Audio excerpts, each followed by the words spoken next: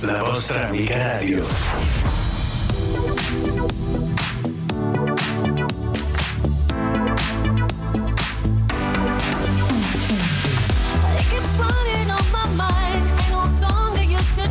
But I was more than just a child, life an open chance. From the day I felt that I was born to do that thing. And my friends kept saying, with the crazy music, I wanna be a DJ. They just kept on pushing, let us hear that song.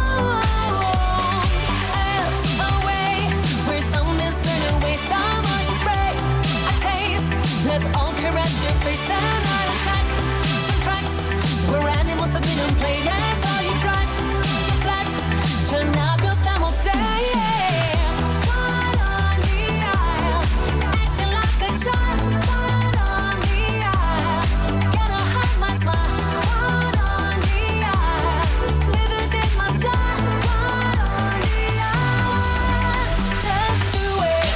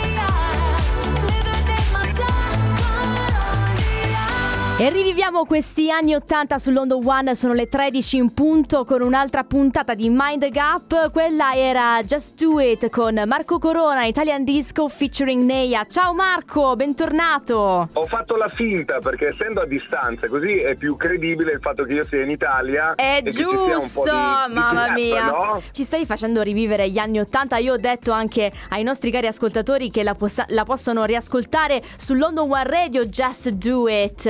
Insomma, per te ha un valore affettivo enorme questo nuovo brano. Certo, tra l'altro guarda, manca veramente poco, è cominciato il countdown ai miei 50 anni. No. E questo diciamo che era il mio regalo per il 50°, cioè me lo sono fatto prima, lo so. Dimmi tutto, com'è nata questa collaborazione. Sì, allora io avevo questo sogno nel cassetto di riprendere una canzone degli anni 80 che è la prima che ho sentito entrando in discoteca. La discoteca era famosa in Italia perché ci registravano dei programmi televisivi tipo Stasera mi butto. Come si chiamava? Bandiera gialla di Rimini. Ecco, bandiera gialla. Ecco. E da lì praticamente io sono andato una volta, anche se non avevo l'età per entrare in discoteca, con mia zia. Sono entrato e la prima canzone in assoluto che ho sentito era proprio Wild on the Isle di Linda Wesley, al che mi è rimasta sempre lì, nel senso nel cuore, perché era proprio la prima esperienza in cui io entravo in un locale, tutte quelle luci, la musica alta, la gente che si divertiva, certo. E ho detto un giorno mi piacerebbe riprenderla e rifarla naturalmente con qualcosa in più. Quel qualcosa in più è arrivato con la voce di Neja e anche con la sua collaborazione nel testo, in cui si racconta appunto questa cosa di farla, questa cosa di crederci, che è un po' quello che mi ha accompagnato per tutta la carriera. Come dicevo, arrivando ai 50 anni si fa un po' un bilancio e forse qualcosa, o comunque molto di me, è appunto anche nel testo di questa canzone, ripeto, fatta in collaborazione con Neja e con gli Italian Disco Mafia, che sono un duo di Bologna di DJ e producer molto bravi, che hanno tra l'altro un seguito pazzesco nell'est Europa, perché loro riprendono i grandi classici degli anni 80 italiani, ma con arrangiamenti italo disco e con sonorità più nuove. Bello. Quindi sono veramente molto famosi. Quindi ecco perché ho voluto avvicinarmi a loro. Oltre a essere grandi amici, mi piace molto il loro stile e hanno accompagnato una versione delle due di Just Do It. Allora, qui ci confermano che il singolo è pazzesco. Infatti c'è Maria che ci sta seguendo da Edimburgo, perché noi lì siamo anche in dub.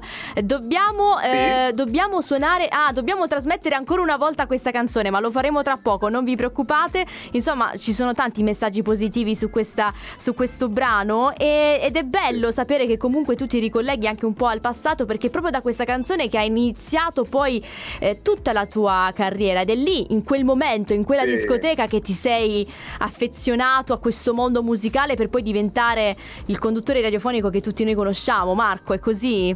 Sì, la passione per la musica c'è sempre stata da piccolo e diciamo che mi ha accompagnato in qualsiasi momento, tanto è vero che un po' come tanti, non credo di avere l'esclusiva, mi ricordo gli anni esatti di uscita di una canzone proprio perché la posso legare a un momento importante, certo, che posso raccontare della mia carriera radiofonica, perché poi principalmente quello, e poi anche nei locali da ballo, perché finché ero giovane si riusciva a far tardi, adesso un po' meno, perché comunque diciamo che pesano le ore piccole, molto molto molto molto faticoso, però ancora continuo a fare presentazioni, anche DJ set, ma quello infatti che è, insomma. Questa canzone è stata poi anche presentata quest'estate a diversi Acquafan in Italia. Ho visto, c'è stato un videoclip pazzesco, hai coinvolto il pubblico in una maniera incredibile. Ecco, il riscontro anche degli italiani all'ascolto del brano. Io sono molto contento perché, ripeto, ormai gli anni 80 sono stati saccheggiati,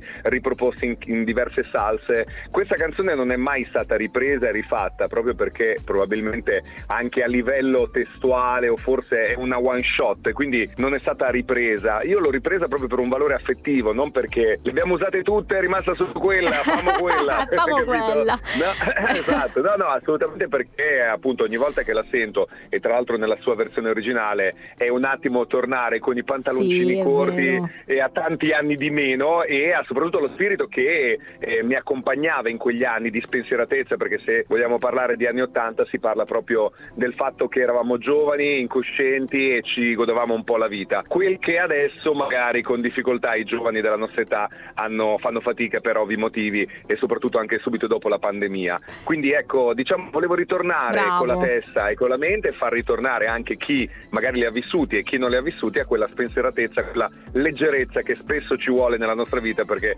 di cose pesanti ne abbiamo già da sentire e da vivere tutti i giorni. Bravo. Allora ti leggo un messaggio di Francesco in questo momento, lui ci sta seguendo da Londra, rido perché ci ha scritto proprio questo messaggio. Marco, ma perché l'hai fatto? È un dolore al cuore, è bellissimo rivivere quei momenti quando andavo in discoteca, ma adesso non posso più farlo perché c'è mia moglie che c'è con la bacchetta in mano e quindi non può più fare quello che faceva negli anni 80. Francesco, mi dispiace, però ecco, rivivi quei momenti attraverso la canzone del nostro Marco Corona.